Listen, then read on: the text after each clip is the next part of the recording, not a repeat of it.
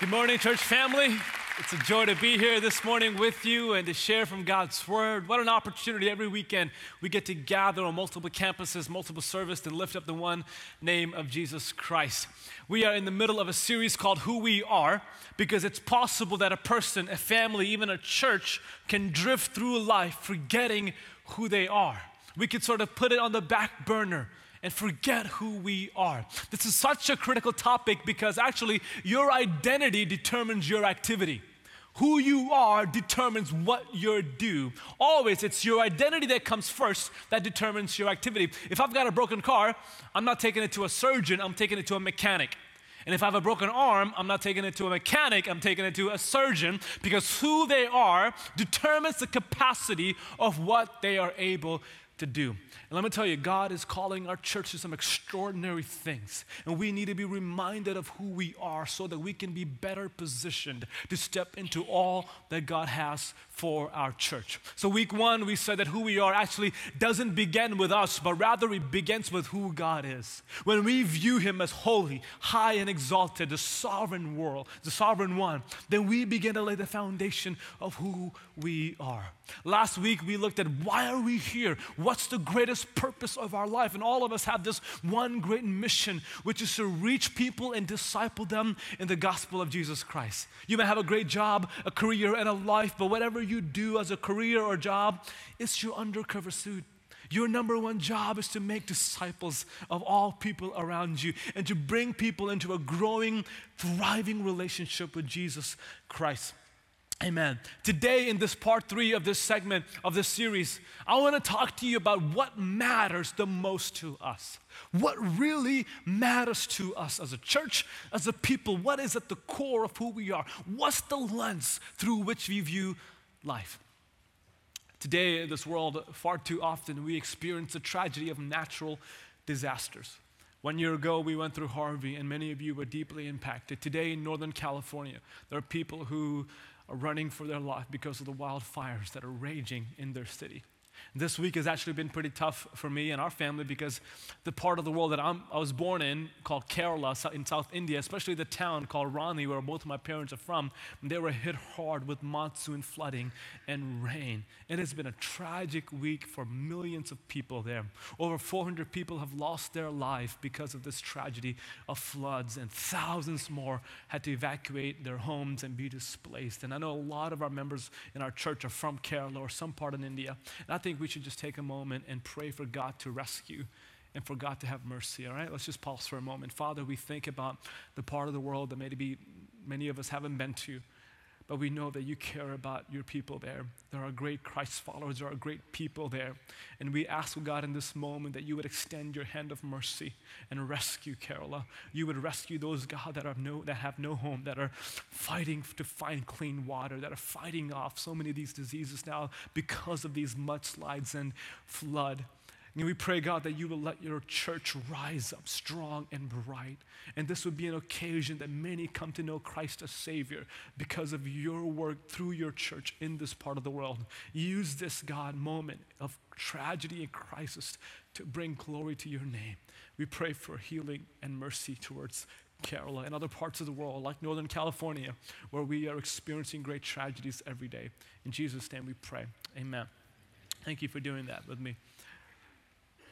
Whether you were impacted by Harvey or a wildfire or some natural disasters, there is one thing that every natural disaster teaches us. It teaches us what's really important in life. It teaches us what really matters. If you had to leave your home, as many are doing right now in South India, you had to think about, what do I take with me? Like, what's the most essential thing that I could take with me? And most likely, you're not going to be in your attic picking up all the things you've been hoarding that your wife has been begging you to throw away, taking those things with you. No, you are taking the few essential things because that matters the most to you. We are picking things that matter the most. And in fact, I found an article from San Francisco that talked about the wildfires in Northern California last year, and they jotted down a few things that families took when they had minutes, if not seconds, before the barreling flames hit their home. It said that a musician grabbed his violin, a pro golfer grabbed his clubs, a bride-to-be remembered her wedding dress, A young mom took diapers and wipes for their children, but nothing for herself. An 82-year-old lady grabbed her walker, and of all things, she remembered her hairbrush, because that is what's so important during these times. Even though she forgot her husband's thyroid medication, but she got her hairbrush. That mattered. A man of 54 years old, Michael Dornbach, he died in the fire because he refused to leave his truck behind. As his family pleaded with him to leave the vehicle, he said, "I'm not leaving without my truck." And he lost his life. Tragedies like this, natural disasters, bring to the forefront of our mind what's really important, what matters the most. They clarify the priority of our life. But can I tell you this? It shouldn't take a tragedy for us to really realize what's important. It shouldn't take a moment of crisis or a moment of calamity for us to recognize and realize what is the core of who I am, what matters to me. If I can only hold on to a few things in the world, what is of most importance? You know what we call the things that are most important? We call them our values.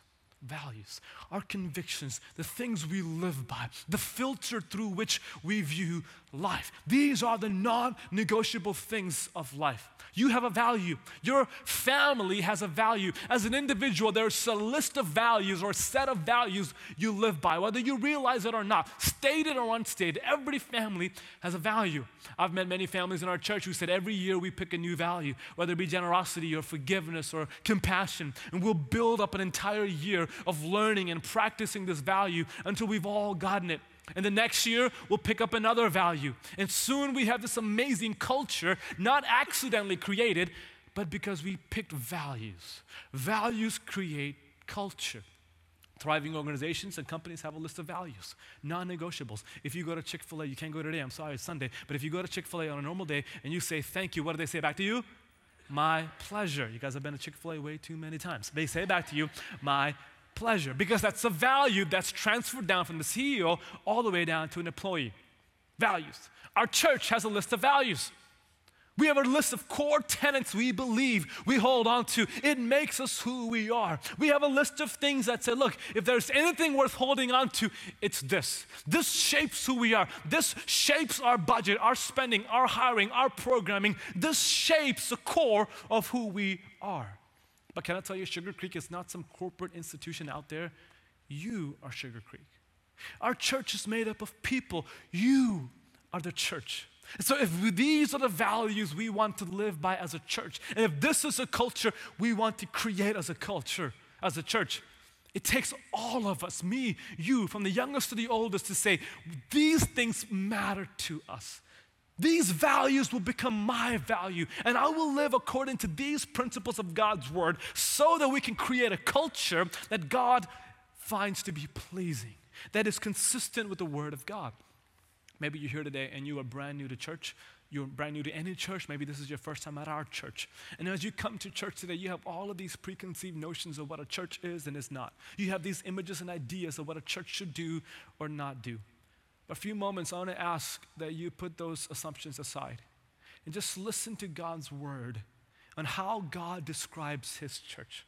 Listen to this beautiful description from Acts 2 of this early church in the first century. Because from this description, we learn what's really at the heart of our church, what our church should be like, and what our church is, I believe. We learn what matters to God and what is to be the driving values, the passion of any local church. Sugar Creek by no means is a perfect church, but we are a church that is striving, that is desiring, that is trying with the best we have to live according to these values. So we're going to read from Acts chapter 2, this description of the values that mattered the most to the early church. Starting in verse 42 of Acts 2, they devoted themselves to the apostles' teaching, to the fellowship, to the breaking of bread, and to prayer. Everyone was filled with awe, and many wonders and signs were being performed through the apostles. Now all the believers were together and held all things in common. They sold their possessions and property and distributed proceeds to all, as any had need. Every day they devoted themselves to meeting together in the temple and broke bread from house to house. They ate their food with joyful and sincere hearts, praising God and enjoying the favor of all the people. Every day, the Lord added to their number those who were being saved. What an amazing, beautiful description of the church of Jesus. This is one of those passages that I read, and every time I read, I pray, God, may this be true about our church. This is one of those scriptures in the New Testament when you read and you ask yourself, if I put my story next to this passage, if I inserted my life into this passage of scripture, would it make any sense? Am I living consistently and faithfully with this passage of scripture? And as a church, we've adopted our core values. As individuals, we must adopt our core values of who we are and how we live life so that it is consistent and faithful to the Word of God. So what are the things that are really important to us? What are the values that we hold on to dearly? Out of all the things, what do we hold dearly to? Well, the first thing we learn from this passage of scripture is this, that we are a people that are devoted to God's word. We are a people, we are a church, we are individuals, we're husbands and wives, students, teenagers, young adults, single adults. We are a people devoted to God's word. The first description of this church is that they devoted themselves to the apostles' teaching, which is the teaching of the New Testament, the teaching of how in Christ the Old Testament promises have been fulfilled. It's the preaching, the teaching of the Word of God. Can you imagine what's happening in Acts 2? The Holy Spirit falls powerfully on a group of 120 that were meeting in a small upper room. And immediately, Peter preaches a sermon and 3,000 are saved and baptized. A small little group of 120 now becomes a mega church of 3,000 overnight. Imagine the excitement, imagine the chaos, imagine all of the things they have to grapple with. How do we minister to thousands of people from all over the world? They're different than us, they're not like us, but they're here and God has brought them to us. Great sense of energy is going on. How do we cater to the families that are here? How do we execute ministry in a way that they are blessed and honors God? But of all the things that were happening in Acts 2, the church had already decided, of all of the noise and the hustle and the bustle that's happening right now, we are going to keep the main thing, and that is the Word of God. That every day we're going to devote ourselves to, we're going to be committed to, we are going to love and faithfully gather around the preaching of the Word of God. Because unless we keep this at the core of who we are, we will not be successful as a church that God has called us to be. And so here at Sugar Creek, our first driving value is simply this: truth matters. Truth matters. Because the Bible is God's inspired, inerrant, and infallible word, it is truth for all people. Not for some people, but for all people. It is not subjective to people's interpretation. It is not relative to what we're going through, the culture we're living in. It is absolute, unchanging truth for all and every people. 2 Timothy chapter 3, verse 16, 17 says it like this: all scripture is God-breathed and is useful for teaching, rebuking, correcting, and training in righteousness. This is the very breath of God. Every word in the scripture has been inspired, given to us by God. So every time we read it, it is like we are in the very breath of God. We are taking in the heartbeat of God. And this is the only word we can read and speak to the author at the same time. The only book we can dive into and know what is on the heart of the author. Paul continues to say, so that the man of God may be thoroughly equipped for every good work. That this is the inspired, inerrant, powerful Word of God. There are some churches that say some of these words are inspired, but we say all of these words are inspired, every last one of them. There are some churches that'll say we use the Bible as a resource, We view the Bible as a resource, and as a resource, we'll use the Bible to back up what we already believe. This is a reference point. This is a footnote. This is something that backs up our opinion and convictions. It's a resource. But at Sugar Creek, the Bible is not a resource. It is the source. Amen? It is the source. We get our opinion from here. We view life through the perspective of the scriptures. It is not a resource. It's the source, because all of our opinions, all of our affiliations are fashioned and formed by the Word of God. At this church, we don't stand above the Word of God as if what we had to say was more powerful than the Word of God. We don't stand beside the Word of God as if what we had to say was equal to the Word of God. We stand under the authority, the guidance, and the leadership of God's word. And we are not trying to change God's word. We are wanting to be changed by the word of God. Here, truth matters. And for you and me, it should matter. For us as a family, as individuals, the word of God, the truth of God should matter more than ever before. It should matter to us now. The second thing that we learn about the early church is that we are a people committed to prayer. We're people committed to prayer. It says in verse 42, they devoted themselves to the apostles' teaching, to fellowship, to the breaking of bread, and to prayer, to deep intercession and prayer. If you think about this group of early Christians, they have lost everything.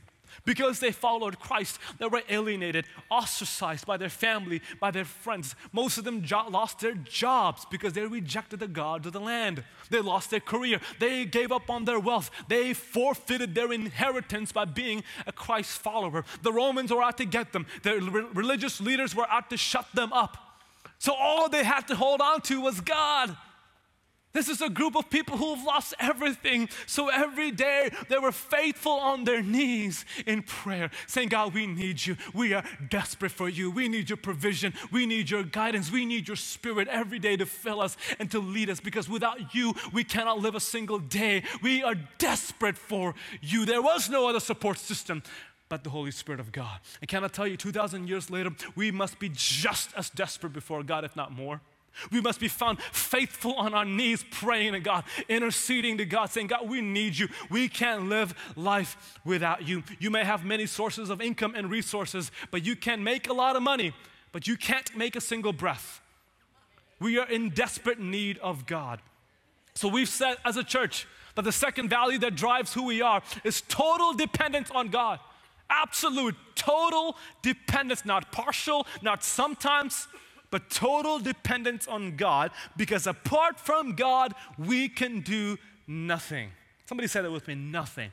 It's a good statement to wake up in the morning and say, apart from God today, I can do nothing. I might be smart, I might be this or that, but apart from His grace, we can do nothing.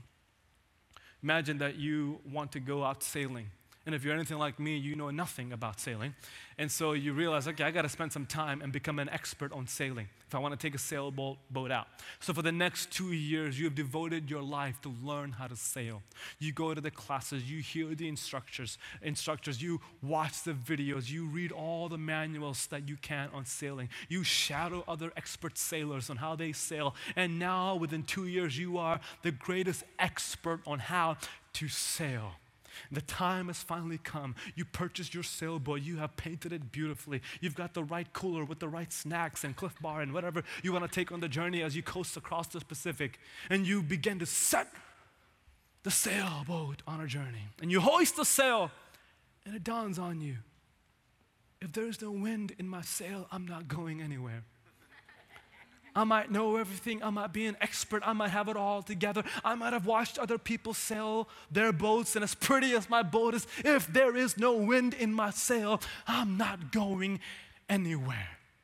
Can I tell you, no matter what we know, what we've experienced, what we have, unless the wind of the Holy Spirit is in our sail, we are not going anywhere, church. Unless the power of God is unleashed through prayer and the presence of God is unleashed through prayer, we can do nothing at all. We are totally dependent on God. So Paul says in Ephesians chapter 6, these words, he says, pray in the Spirit on all occasions, not just when you are desperate, not just in your emergency situations. Pray in the Spirit on all occasions, in good times and bad. When you have a lot, when you don't have a little, when you have nothing. Pray on all occasions with all kinds of prayers and requests. With this in mind, be alert and always keep on praying for all the Lord's people. Pray. We must be people who are totally dependent on God. Are you dependent on the Lord? How do you know that? Measure your prayer life last week. Were you dependent on yourself, on what you can do? Were you desperate before God every day saying, God, I can't live today without you. I can't be who you called me to be without you. Be found dependent on God. Let me tell you, as a church, we don't want to live a life that is explained away by human abilities and talents and resources. We don't want to be a church that is limited to what we can do. We want to be a church of people that can only be defined, only be explained by the power and presence of God. We want the world to know there is no way we could have done what we've done unless the creator of the universe was at work moving us along. We want to be a church that is totally dependent on God. We have some dreams and aspirations and visions to change the globe, to win people, to reach people who are far from God. But for that to happen, each and every one of us have to live a life committed to prayer, because the extent of our abilities won't reach what we want to reach. It is only the power and the presence and the gift of God that enables us to do what God has called us to do. So we are totally dependent on God. Truth matters. Total dependence on God. And the third thing we find in the scripture of the early church is that we are a people who give God our very best. We give God the best, not the least, not what's convenient. We give God the very best. It's described like this in verse 43. That the early church, it says about them that everyone was filled with awe. When they saw how God was working, when they saw the lives of the early Christians, both inside the church and outside the church, both believers and non-believers were so filled with awe, they marveled at the lives of these Christians. How could it be that they would forsake everything? How could it be that they would follow Jesus at the cost of their life? How could it be that they wouldn't bend to pressure or persecution, but they lived wholeheartedly committed, loyal to the gospel? Let me tell you, if the early Christians were half-hearted and they did things according to convenience and what felt good, and they just went with the flow, there would be no marvel. There would be no awe. But they lived lives with such commitment, with everything poured out, that it was a reason for awe and marvel in the world. So the third core value as a church is simply this: high expectation. High expectation. Because God is worthy of our best, He deserves our greatest commitment. He deserves our greatest commitment. You remember the story of Cain and Abel in the Old Testament? Cain gave God what was convenient, whatever he wanted to give. But Abel gave God his best, his greatest commitment. And God calls us to be an Abel generation because God is worthy of our best, because He has given Himself fully and freely for us. In response to what God has given, we give Him our greatest commitment. Not what is convenient, but what is our greatest offering. When it comes to church and coming to church, and when we show up at church, when it comes to our connect groups, when it comes to our jobs, we give God the greatest at our job. We work hard, we try harder. We must live a life that causes people to wonder, why are they doing all of this so well? When it comes to our homes, as a husband or a wife, as a student, a teenager, we must give it everything we've got. Paul says in Colossians that whatever you do, wherever you are at, wherever you go, work at it with all your heart, with all your God. Put your best foot forward every single day as though you were working for the Lord and not for people. You're not serving a human boss, you're serving the Lord. So as a church, if every one of us lives with the sense of, I'm going to live excellence out, I'm going to live with a high expectation, because no matter where I am or who's watching or who's not, I'm going to give God my greatest commitment. That earns the marvel of so many people around you. High expectations. The next thing we learned about this early church that we should be always is that we are a people who genuinely care for others. We genuinely care, love, respect other people. Verse 44 says that now all the believers were together and held all things in common. They sold their possessions and property and distributed the proceeds to all as they had need. Now, the early church was not communist. This is not what this is talking about. But when they saw a crisis, when they saw a need, they did whatever it took to care for people. They carried the boulders, the burdens of one another. When they saw brothers and sisters who were in moments of crisis, they would sell their extra possessions. They would sell extra property they had and say, hey, let's do whatever it takes to collect a fund and give to those in need, because they cared about people that they had never even met. Can I tell you, this is so true of Sugar Creek? This is the heartbeat of our church. We care well. We care genuinely about people. And out of that core value of care, ministries like Second Mile Mission Center and Living Water International and all of these other ministries I can't even count was birthed out of this congregation, this church over the years, because we chose to genuinely care for people. Last Christmas, I met a lady named Shirley at our Missouri City campus. So Shirley was a first-time visitor to our church. And so when Shirley came in, I got to meet her and hear her story. Shirley was there with 2 of her kids, and she was pregnant with 1 more child, but she had been living in her car for the last 2 weeks because her apartment had burned down. She was in such distress, such great crisis. So our staff, we gathered around Shirley and our beautiful children, and we began to pray for her. But it didn't stop there. We said, Shirley, we'll do whatever it takes to care for you.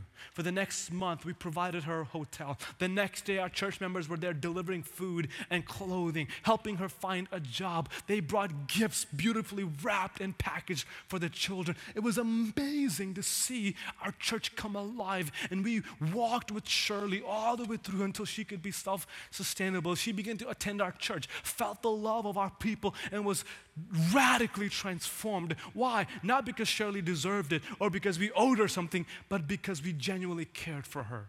Because we saw that she is made in the image of God. She matters to God. Therefore, she should matter to us. So this is one of the core values that we call mutual respect.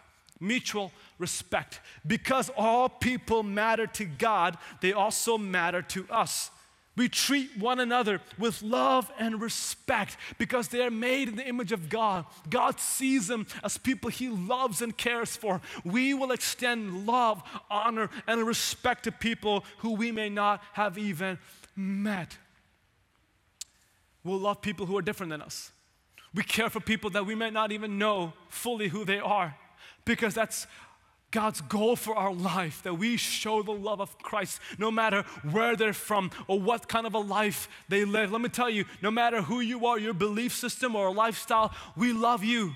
We care about you. We honor and respect you. That's why this is such a unique congregation, that our church would have over 95 ethnicities, people from all over the world who find this to be a safe place, a loving place, because they feel valued and respected. And I pray that forever we would be a church who genuinely deeply cares for people, because we extend respect, honor, and value to people no matter what they've gone through, no matter who they are.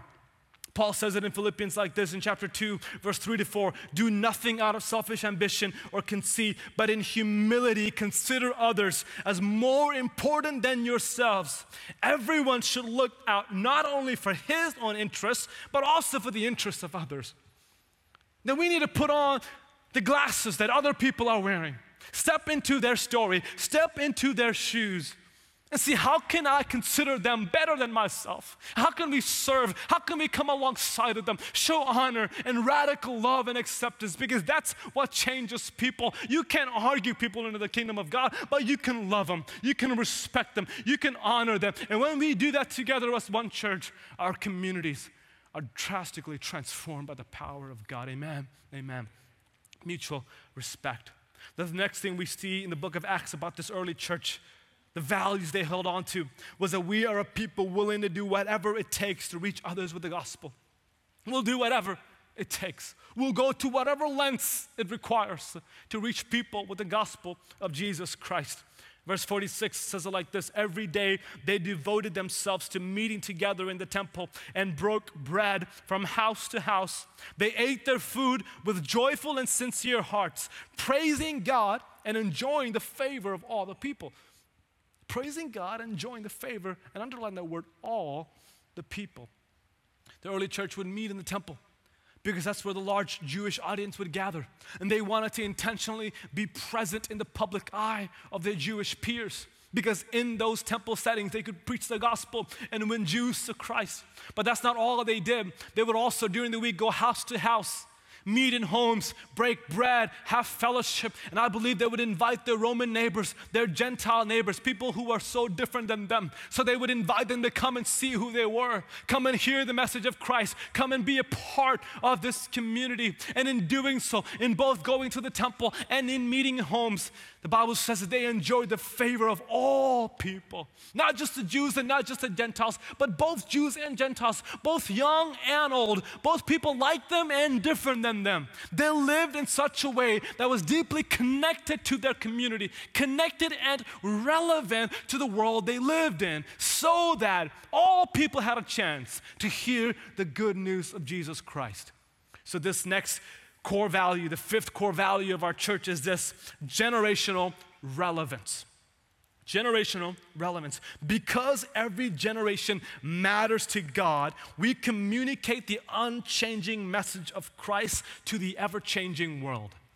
Because every segment of our population, because every generation, every people group, every ethnicity, every skin color, because everyone matters to God equally, we are committed to sharing the unchanging message of the gospel. We won't compromise the word of God, but we will communicate it however it takes, whatever is required of us. We will communicate the unchanging word of God to an ever-changing world. That's why every weekend we have environments for both adults here in this room, for children across the commons, for youth across the freeway, because we want to provide opportunities for worship and connect, for serve and share for all ages. For the longest time, Sugar Creek had 3 distinctive worship styles at this campus in Sugar Land. We had the traditions at 8:15, we had the mosaic at 9:30, and this hour was called the Edge. For all the cool people with skinny jeans, which I didn't really qualify for, the Edge. You know what's so amazing about the 3 different styles? Pastor Mark would wear 3 different outfits at every one of the services. Seriously. I mean, he would come in with 3 different garment bags with 3 different outfits. At the first service, he would wear a suit and tie. Second service, he would wear a dress shirt, sometimes a tie, dress shirt, and slacks. And the third service, he would wear jeans and a shirt. 3 different services. And we always had this joke that if we ever started a 4th English service, Pastor would be in shorts and a t-shirt, like when he preaches, right? I mean, put on the Hawaiian shirt or something, he'll be just relaxed. We're like, I think we're good with 3 services. Why? Why did we offer 3 distinctive styles of worship and 3 different outfits that Pastor would wear? Because we're willing to do whatever it takes to connect to a broad audience, no matter how old or where they're from. We are willing to do whatever it takes, without ever compromising the word of God, without letting go of the convictions of the gospel. We will do whatever it takes to reach people with the good news of Jesus Christ. Notice how Paul puts it in 1 Corinthians chapter 9, verse 20. He says, when I was with the Jews, I lived, I dressed, I ate like a Jew to bring the Jews to Christ. When I was with those who follow the Jewish law, I too lived under that law. Even though I am not subject to the law, I did this so that I could bring to Christ those who were under the law. Paul is saying this: I willingly crossed over all of these cultural lines, over these preferences of mine, so that I could reach somebody for Christ. You and I both have these same imaginary lines of our preferences, our cultural zones. And there is this little comfort zone that we love to live within. But let me tell you, if you want to reach Christ, if you want to reach people for Christ, if you want to be faithful to the early church, we got to be willing to step outside of those comfort zones, to step outside of our preferences, to even step outside of some of those cultural lines, to eat food you may not want to eat, to connect to a neighbor who might be far from God, to connect with people who are around you, who are different than you, who are from a different part of the world than you, who dress differently than you, to do whatever it takes to bring the gospel to them, to bring Christ to them, to be someone who lives closely with them, a relevant, connected life to them, so that all would hear the goodness of Jesus, that we would become all things to all people, that some would come to Christ, who will do whatever it takes to be relevant to our world. And the last thing we learn about the church in the book of Acts, is that we are to be a people who are passionate about others coming to know Christ as Savior. That we are driven with this insatiable desire, with this burden, with this anguish in our heart for people to come to know Christ as Savior. Verse 47 says that every day the Lord added to their number those who were being saved. Every day, the Lord multiplied. He added to their number those who were being saved. Let me tell you, we may have the greatest music in the world, but all the great music we have won't make a difference if people are not coming to know Christ as Savior. We may have the greatest programming and facilities and connect opportunities and Bible studies and preaching, the greatest in the world. We may have it right here at Sugar Creek, but it doesn't matter if people are not coming to know Christ as Savior. So at this church, we know that of all the things we do, from our weekend programming to the ministries in our church, to missions across the world and unreached people groups, we are driven by this one passion for people to come to know Christ as Savior. So the central value of why we exist as a church is this: eternal impact. Eternal impact. We seek to make a difference, a forever difference. We strive, we pray, we try at it with everything we have to make an eternal impact in the lives of people, to make a forever difference in the lives of those that are around us. Because we do not want our efforts to terminate on this side of eternity. We want it to go on forever. We want it to reach people that we may never meet, to reach generations that are coming after us. And we want heaven to be populated because we lived a life with this core value of saying, use my life, oh God, to make an eternal difference. Use my career, use my family, use my schooling, my education, use everything that I have to make an eternal impact in the lives of people. If you think about all these values, the first 5 that I mentioned, we are responsible for. We are responsible for. But this last one, God is responsible for. He does the work in saving people. The Lord added to their work. We are responsible to stay committed and devoted to the Word of God. We are responsible to being totally dependent on Him. We are responsible for being mutually respectful and loving to each other, to be relevant to our world, to have high expectation, and to do things with excellence. That's our call. We're going to do those things. And when we do all of those things, God brings an eternal reward through our work. He does something we could have never done. When we are faithful to the call of God, to be the church that He's called us to be the individuals that He has called us to be, God breathes on us His Holy Spirit. And we see an amazing multiplication, not just addition, but a multiplication of people coming to know Christ all around the world. And we see God bringing the lost home, healing the broken, restoring identity and dignity to those who were far from Him.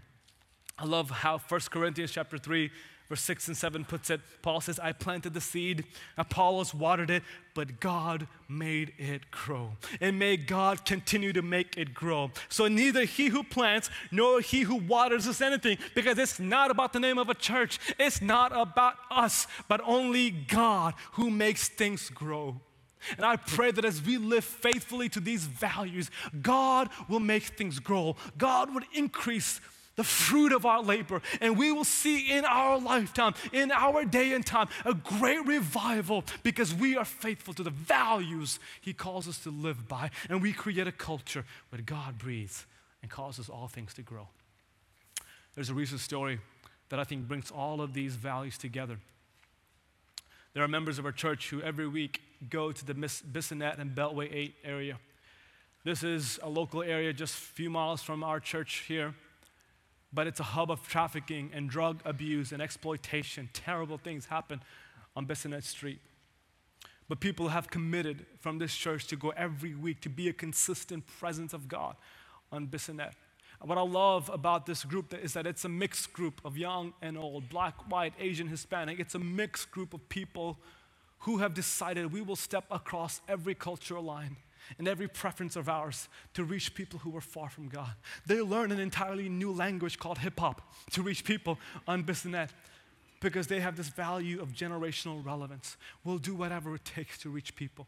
Before they set out to go to Bissonnette, they bow their knees and pray to God, God, use us to make a difference. Use our words, use our actions to make an eternal difference because they are totally dependent on God, not on their ability, but on God. And every time they're out there, they give it all they've got. They're tired because they do this every week, week in and week out. But they have a high expectation that says, we will give God our best. We will love people well. We'll serve them well. And when they're out there, They preach the gospel unapologetically. They proclaim the gospel of Jesus Christ. They say to them, we're here to pray with you. We're here to share Christ with you because truth matters to them. Truth matters to them. But they just don't stop at prayer. They begin to meet the tangible needs of those around them. They begin to take products that they need, these women, these men who are in slavery need. So just a few weeks ago, they took 200 boxes of fresh produce and 360 cheeseburgers. Sounds pretty awesome. Because they said, we mutually respect you, we value you, we find honor in you, we want to show you love and care, and we'll do whatever it takes to share with you the good news of Jesus Christ. Can I tell you that there are men and women who are coming to know Christ every week on Bissonnette Street?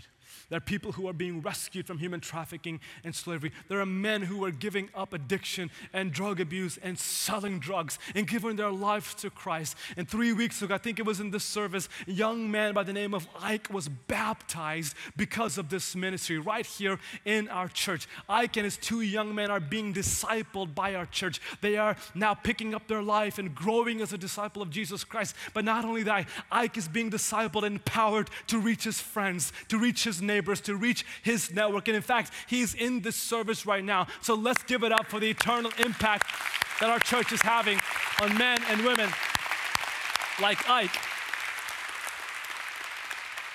Because this is what we are about. This is our value. This is what makes us us. This is what makes you and I the church of Jesus Christ. Let me tell you, as every one of us says, I'm willing to take the we and make it about me. This is not just going to be the values of one church. This is going to be my value. I'm going to personalize this. I'm going to be committed to the Word of God. I'm going to be faithful to the prayer and total dependence on God. I will do whatever it takes for me to stay relevant to my neighbors. I will cross every barrier, every preference line to reach people who are far from God. I will live with excellence, and I will be committed to eternal impact. I will use my life for the glory of God. That's all that matters. When we together make that kind of a commitment to dive deeper into who we are, it's unbelievable what God can do through us. And the world would experience the power and presence of God like it's never had before. Would you bow your heads with me? I don't know where you are in your story. Maybe you're here and you're feeling lost and you're feeling broken. There's hope for you. Jesus Christ, the Son of God, 2,000 years ago, stepped into your shoes. He walked on this earth and he gave his life for you because he loved you. Not because we deserved it or could have earned it, but simply because he loved you. And today, in this service, I want to invite you, if you don't know Jesus as Savior, give him your life. Make him the boss of who you are. And say, God, will you give me new life? And he will. Let's pray together. Father, we bow before you today. It's amazing that we get to be a part of this. That we, the church of God, we are the move of God. We are the revival in the world that causes eternal life change. So now as one church, God, we bow our hearts and we say, God, continue to use us. Don't pass us by. May these values, may these be our passions. May we as individuals and families create a culture here that looks like the book of Acts, that looks like the early church giving their lives up for the cause of Christ. We thank you that you invite us to be a part of this. And our answer is yes. If there's anyone under the sound of my voice that is far from God today, may today be the day that they come to know Christ as Savior. This is what this is all about. May they join our church and say, I want to live by these values. I want my life to count. Help us, oh God. In the name of Jesus we pray. Amen.